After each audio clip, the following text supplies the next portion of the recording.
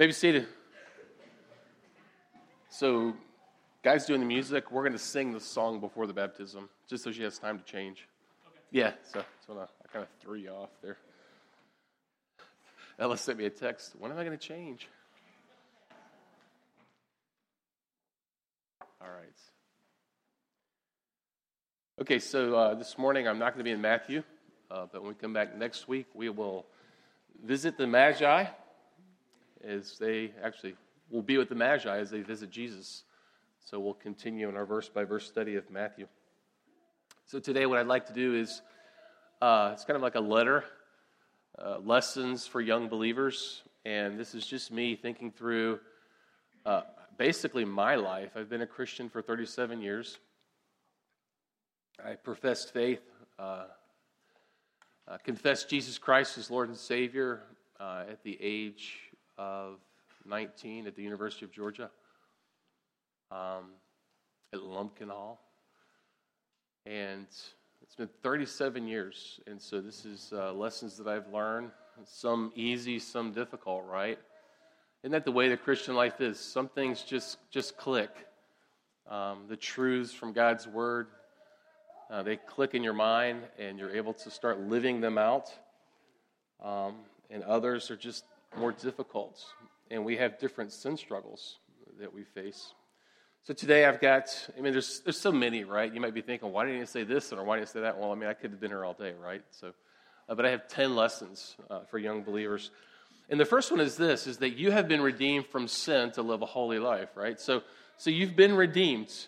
You've been born again. You've been washed in the blood of Jesus. You've been born into a living hope through the resurrection of Jesus Christ from the dead. God, who is great mercy, in His love, though you were dead in your trespasses and sins, He made you alive in Christ. So you have this new life, this new you. And oftentimes the way the gospel is presented is like, okay, so you don't have to fear hell anymore. That's a beautiful thing, right? To not have to fear death.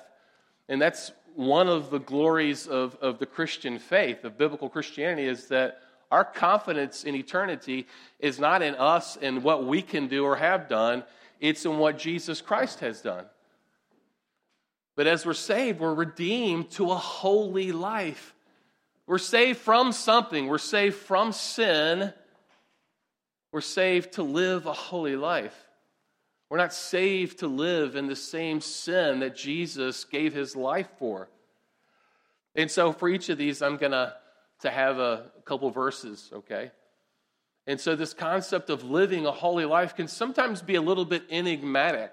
On Wednesdays in the Bible study, I've talked about this a few times recently. Holy life just is not conforming to external standards, so that could be a part of it.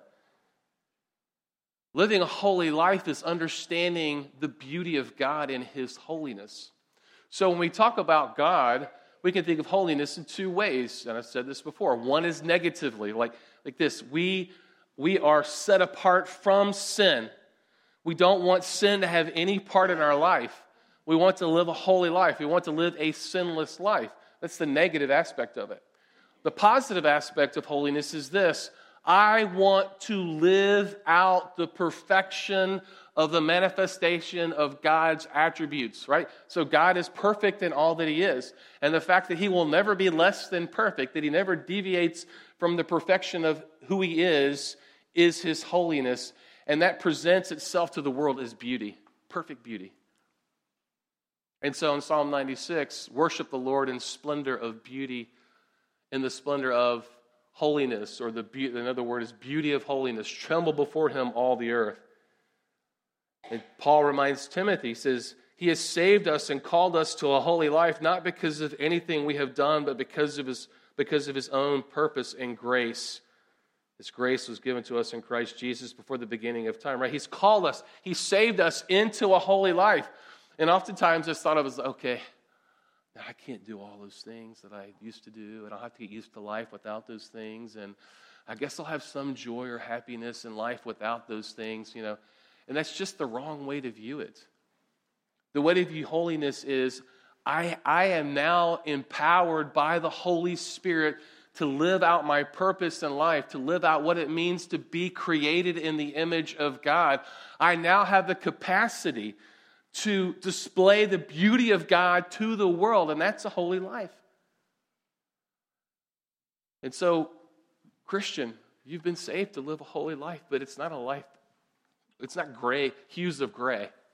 That's just, I'd be careful using those words, right? It's not just like bleh. It's all that God, the God who, think of the most beautiful scene, the most beautiful vista you've ever imagined. Like Noelle and Evan just got back from the Grand Canyon. She was sending us all these beautiful pictures. Think of the most beautiful thing that God has created. And that's tainted by sin. And God has called you into the beauty of His holiness. That's excitement. That's life that's worth living. So, dear Christian, God has called you to that. Lesson 2, your new identity is in Christ Jesus. Right now, the big talk in politics is identity politics, right? And identity is important. How do you view yourself? How do you understand yourself? How do you work out your worldview according to how you've been created and who you are? Your new identity is in Christ. And we need to understand our new identity as believers, right? Because we're going to see a passage in a second that says we're born again, right? We have, the old things have passed away, and behold, all things new are new, right? But the problem is that that's what we sin again. And some of those sin struggles we had before we trusted Christ are still there. They're still real, right? And we have to deal with those. And sometimes we think, dude, I struggled with lying before. I struggle with lying right now. I'm a liar. Well, no, in Christ you can be a truth teller. Right? But your new identity is in Christ. In Ephesians 1, in Him. And that concept of in Him is that union with Christ. You are in Christ. In Him we have redemption through His blood, the forgiveness of sins in accordance with the riches of God's grace that He lavished upon us. So our sins have been taken away. Our sins have been removed. As far as the east is from the west, so far as He removed our transgressions. You're no longer identified by those sins. You are robed in the righteousness of Christ. And so Paul says, therefore, if anyone is in Christ, the new creation has come. The old is gone away. The new is here. Whenever I think about this newness in Christ and our identity in Christ, I think about one of my favorite songs written by 10th Avenue North. You are more than the choices that you've made. You're more than the sum of your past mistakes. You're more than the problems you create. You've been remade.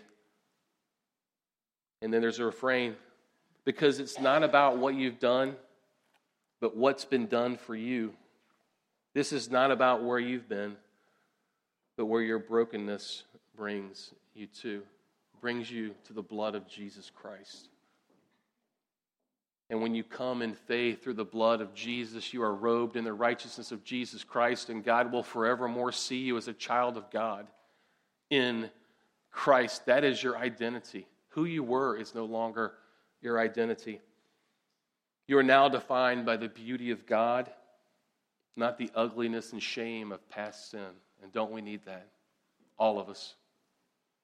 In your very worst day, I said this before, on your very worst day, think about your worst day of failure, you are in desperate need of the gospel, the blood of Jesus Christ. But friends, on your very best day, when you think you've dotted all the I's, crossed all the T's, you're still in desperate need of the gospel. On your very best day, you are identified in Christ, robed in the righteousness of Christ, blessed in the heavenlies in Christ. On your very best day. But on your very worst day, praise God, on your very worst day, that day when you thought you would never sin that way again, you are still identified in Christ, robed in the righteousness of Christ, blessed in the heavenlies with Christ. Your identity is with Christ. Do not forget that. Your identity is in Christ Jesus.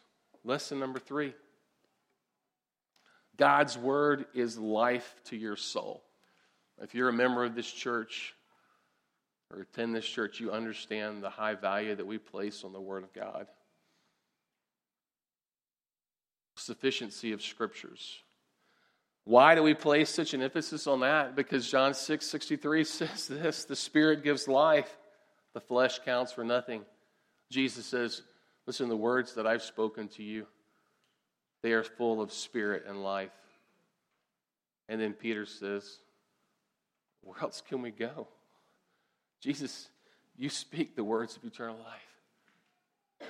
And then Jesus, before he's crucified, says this as he prays to the Father for us. He says, as he prays for us, sanctify them by the truth.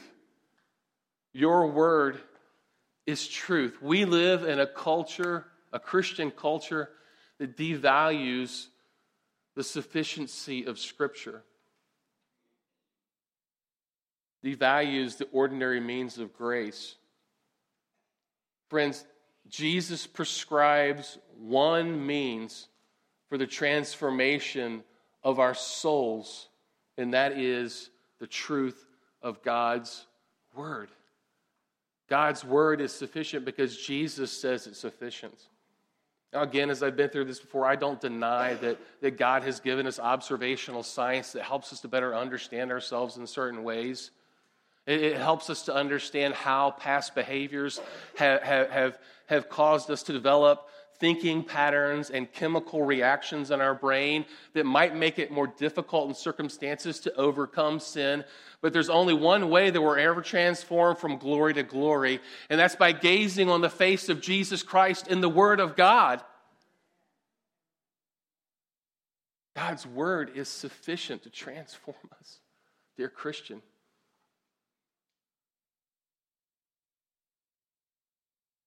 Lesson number 4. Your new life, though full of hope, is a war against sin. And though you may lose some battles, the final victory is guaranteed through Jesus Christ. Amen. Aren't you so glad of that hope? Yes. Hey, we know that Jesus Christ has won ultimately, and one day we'll stand fully redeemed, fully saved. We'll be fully glorified. We have that hope. We know that it's coming, but we are a people of the already, not yet. And so we have this war against sin, and Scripture is so clear about this. Paul says this, so I say, walk by the Spirit, and you will not gratify the desires of the flesh. For the flesh desires what is contrary to the Spirit, and the Spirit what is contrary to the flesh. They are in conflict with each other, so that you are not to do whatever you want. And again, in Romans chapter 7, we're familiar with this. For I know that the good itself does not dwell in me, that is, my sinful nature. For I have the desire to do what is good, but I cannot carry it out. For I do not do the good that I want to do, but the evil I do not want to do. I keep doing this. Right? So it's interesting as believers, as a child of God, you're a little bit different than the world because you have a sin nature and you have a divine nature within you because the Holy Spirit is resident within you. And for whatever reason, in God's eternal wisdom, He decided not to remove completely our sin nature the moment that we come to faith in Jesus Christ. I ask myself that when I wake up in the morning, God, why didn't you take all of that away? I'm tired of dealing with this. But we have two natures. And we're all familiar with that, right? This conversation that's going on. There's some moments, right? You have such wonderful, spiritual, godly desires in your heart, and you're serving the Lord, and you're just so excited in Jesus. And then the very next moment, I wish that person was dead. Right? So we have this struggle in the flesh. It's a battle. It's a war.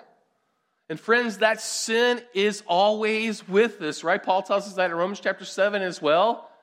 God told Cain this, right? Sin's crouching at your door. Paul says, sin is right there beside me. And Paul says in Colossians chapter 3, he says, put sin to death. Why? Because sin wants to kill you.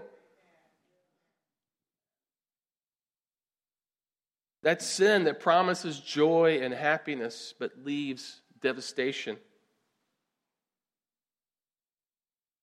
So remember, this struggle against sin is lifelong. Again, not as old as some of you, but I'm older than quite a few of you. I still have some of the same sin struggles that I had when I first trusted Christ. Does that mean that God's word is not sufficient? Does that mean that it can't sanctify me? Oh, no. Just because I'm still struggling with the sin doesn't mean that God's means aren't sufficient to transform me and give me full victory over that sin. So we don't throw away the means. Oh, there's got to be something better because this isn't working, so I have to try something outside of Scripture because whatever I was doing isn't helping. I know. God has ordained the means and the end. And friends, this is tough, okay? If you're still struggling with the sin, guess what? That's God's will for your life. God doesn't like the sin, okay? It's antithetical to his nature. But friends, could God not certainly completely eradicate a certain sin struggle from our lives at any moment? He could take it away at any time. But he's chosen not to do that. It's a lifelong struggle. Romans chapter 7 is Paul saying, the things I want to do, I don't do. The things I don't want to do, I do anyway. And then he says, what a wretched man that I am. But where does he find his consolation? Christ. Remember, as you struggle and lose battles along the way, dear Christian, you're not defined by a lost battle. Where's your identity? It's in Christ. And when you do fail, what do? You don't wallow in your failure. Scripture says, confess your sin and forsake it. It's okay to lament sin, but you got to move past that. Our God is a God of second chances, third chances, fourth chances, fifth chances, sixth, and on and on and on. Some of you are making New Year's resolutions today about what you're not going to do over the coming year. That sin that you're not going to struggle with anymore. I want to be optimistic in that you won't struggle again with that. And God is great enough to do that. But when you fail, remember, Jesus' blood is sufficient. He has removed your sins. You are identified in Christ Jesus in his righteousness. God doesn't love you any less after you fail in that sin. Right? While we were sinners, Christ died for us, right? We'll talk about that in a minute. Confess your sin and move on. Embrace the forgiveness that's there. Confess that God is faithful. He's faithful to cleanse you of all unrighteousness. Remember that the one in you is greater than the one in the world who's in the world, and you have that final victory over sin. Lesson number 5. God alone can satisfy the deepest longings of your heart, right? As we struggle against sin, one of the struggles is discontentment. We want something. We long for something that we don't have. It could be a good thing. It can also be a bad thing. Friends, if you don't have something today, it's because God's will is that you don't have that good thing today. God's a good father. He's not a cosmic ogre dangling a carrot over your head and they think they're going to get that, but they're not going to get that. No. He's a loving father who's only going to give you what's good. And something that you may think is good, God says, no, friend, God has so much better for you. If God has promised to conform you to the image of his beautiful Son, Jesus Christ, if he has promised that you will radiate his beauty to the world, is he going to withhold something from you that would enable you to do that? He's certainly going to withhold something that would keep you from doing that, right? And so we have these longings, these desires. Augustine, Lord, make me restless until I find my rest in you. We have this God-sized hole in our heart, as it said, that only God can fulfill. And the psalmist Asaph struggled with this in Psalm 73. Right? Asaph is looking at the world. The wicked people have the things that I want. Look at their life. Look what they've got. I don't have these things. I try to do what I'm supposed to do. I'm trying to live a righteous life. God, can't you see this? Can't you see them? Look, what's going on here? Life isn't fair. I deserve to have that thing. And then Asaph comes face to face in worship with God, and he sees the character of God, and then he remembers the character of God. And then he says, whom have I in heaven but you, and earth has nothing I desire besides you. My heart and my flesh may fail, but God is the strength of my heart, and he is my portion forever. God promises to satisfy our deepest longings. But friends, dear Christian, you have to walk by faith. You have to believe that that's true. You have to believe that God will ultimately satisfy you. When you're faced with two choices, and one is according to the will of God and the other is not, and the one that's not seems like it will satisfy you, it will give you what you want, what you feel like you need at that moment, and God says no. Walking by faith says, I'm going to say no to that thing, and I'm going to walk towards God and that thing that seems like it may not satisfy in the moment. Jesus promises to satisfy you. And it's interesting, as I study out this portion that's mentioned here, I come to the conclusion that this portion is obeying the will of God, obeying his word, that's where true satisfaction is found. I don't have time to tease that out right now. But Jesus says, I'm the bread of life. Whoever comes to me shall not hunger, and whoever believes in me shall never thirst. Psalm 107:9 tells us, for he satisfies the longing soul, and the hungry soul he fills with good things. Psalm 22:26, the afflicted shall eat and be satisfied. Those who seek him shall praise the Lord. May your hearts live forever. And of course, Psalm 16:11, in your presence is fullness of joy. At your right hand there are pleasures forever, evermore. God alone can satisfy you the way that you think you should be satisfied. The thing is, God transforms our desires so that the satisfaction that we seek matches how he's going to satisfy us. That comes through being in the Word, through praying and walking in obedience. Dear Christian, you can't live life by your feelings or what your heart says. Trust in the word of the Lord, not your heart. This is so important. I mean, the Enlightenment was good in many ways.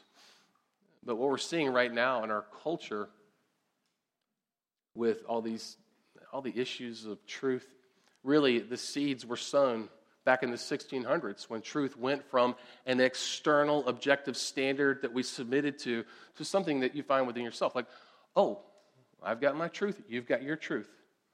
My heart's telling me to do this.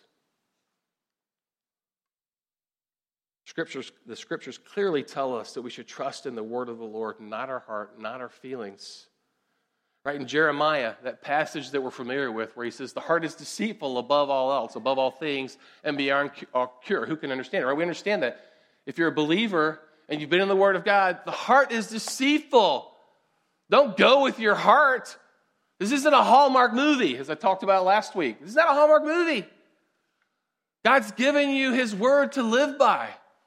So we talk about 17:9, but we don't talk about 17:7 and 8, which really is him talking about Psalm 1. Let's look at the text. But blessed is the one who trusts in the Lord, whose confidence is in him. What does that mean?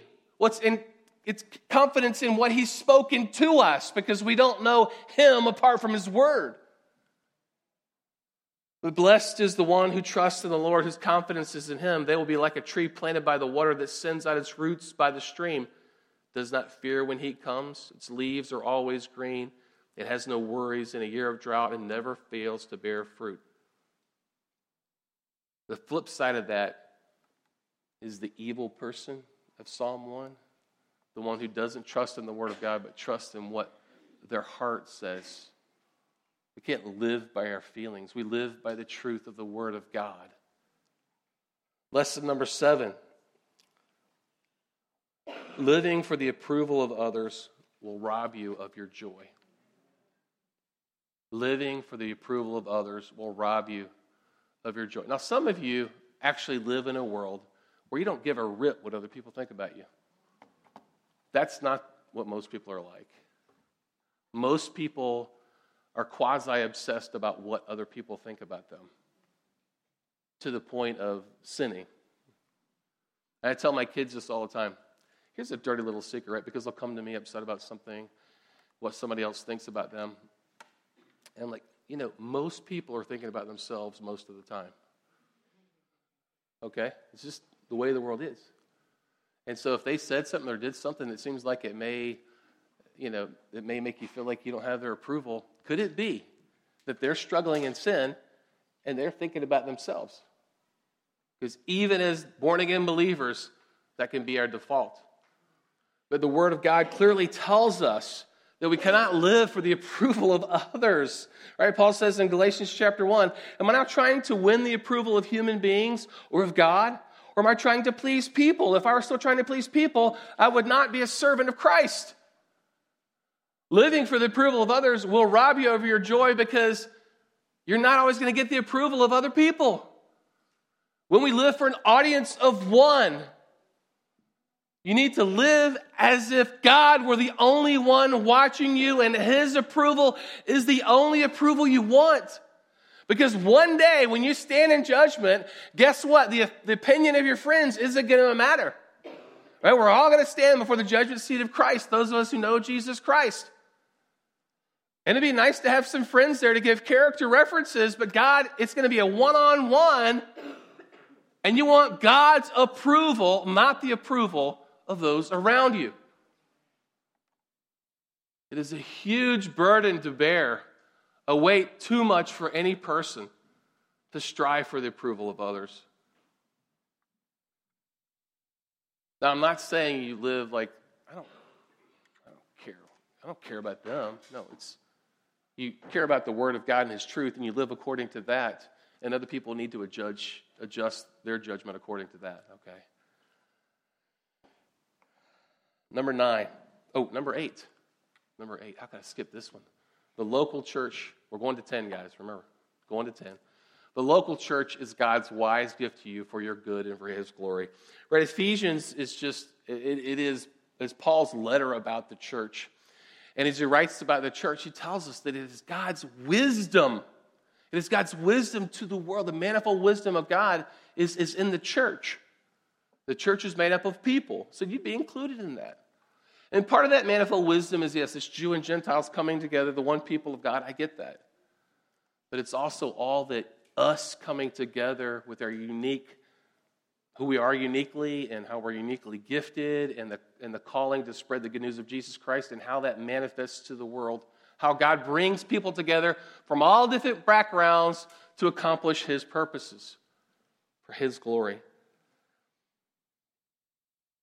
Ephesians 3, His intent was that now through the church, the manifold wisdom of God should be made known to the rulers and authorities in the heavenly realms. Down to verse 20. He's finishing his prayer. Now to Him who is able to do immeasurably more than all we ask or imagine, according to His power that is at work within us, to Him be the glory, in the church and in Christ Jesus. And I'd be so bold as to say, in the local church. I get the universal church, okay, but the universal church is made up of a bunch of local churches, okay? So we can't discount the local church. Dear Christian, the local church is a gift from God. It's not an obligation once a week. I want you to look at those one other passages that we read through every month and understand that God meant those for you, right? Yeah, I always say, hey, you need to be busy fulfilling the one another passages. But guess what? You get to be the recipient of all the one another passages as well. That's a blessing to you. The church helps us with the ordinary means of grace. The word, prayer, the ordinances, fellowship, encouragement as the body of Christ comes together. Jesus says, sanctify them by your truth. Your word is truth. Here's the truth. God ordained the church as a means to that sanctification according to His truth. The church is a gift from God for your good. It's not a weekly obligation or a bi-weekly obligation. Number 9, you are loved. Dear Christian, you are loved. We talked about love a lot this past fall, didn't we? Going through 1 Corinthians 13. I think that was good for us as a church to go through that passage. But sometimes we fail and we just don't feel lovable, do we? God, how could you love me? How could you possibly love me after I've done what I've done? Again, God was reaching out to a rebellious and stubborn nation, people that had set up idols in opposition to God. And God says this to them. He says, look, I have loved you with an everlasting love. I have drawn you with unfailing kindness. I've drawn you with cords of kindness. There he's talking to the nation of Judah, his chosen people, the Israelites. But he speaks to us as well. God demonstrates his own love for us in this: while we were still sinners, Christ died for us. And that death of Christ is love. This is love, not that we love God, but that he loved us and sent his Son as an atoning sacrifice for our sins. You see the connection there? Atonement involves death. Atonement involved Christ dying for our sins, and that defines love. You are loved. God's love doesn't change. You are loved perfectly on your worst day. You're loved perfectly on your best day. God can never love his Son Jesus any less than he loves his Son Jesus. And you are in Christ. Lastly, as we close up, your life, its ups, its downs, its pain, its sorrows, its joys, its successes, its failures, are all for the glory of God. You know, that makes God sound a little bit egotistical, right? But I've already said the glory of God is the manifestation of the perfection of his attributes to the world, right? This glory, this holiness never changes. And so for us to have the greatest good, God needs to glorify himself. And when God glorifies himself, you have all that he wants you to have, and you will have the greatest joy. Even in the most difficult of circumstances. Again, as a child of God, I can make a promise to you. Dear Christian, I can tell you this, and you know this passage, that God causes all things to work together for the good of those who love him and are called according to his purpose, right? So every single thing that happens in your life is from a loving Father. Well, God doesn't sin. He doesn't cause other people to sin, but he allows things to happen. He's ordained your life. Its ups, its downs, its pain, its sorrows, its joys, its successes, its failures, they're all for the glory of God. Your life is about God and his glory. It's about living for the one who bought you with his blood. And as we submit to that and walk in obedience, which is how we glorify God, then God begins to make sense of the world around us, and we understand. So, dear Christian, 10 life's lessons. And again, there could be more. There could be more. But if I were talking to a young daughter that was getting ready to be baptized, I'd be telling her this. Because I love you. Let's pray. Father, we thank you for your word and all that we know of you because of your word. Teaches us about your great character, your great love. Teaches us about Jesus Christ and his death on the cross and his resurrection from the dead. Father, we thank you for the hope that it gives us, the promises that are there that are ours, that we can grasp a hold of, the hope that we have of being glorified with Christ And how do we have that? Because your word tells us about it. Father, we thank you for that. Lord, I know that I've probably hit, with these different points, the crowd that's here, Lord, different points have spoken differently to us. Let's pray that your Holy Spirit would work in us as he sees fit, that you would transform us from glory to glory. We ask this in Jesus' name. Amen. Okay, so we're going to sing a song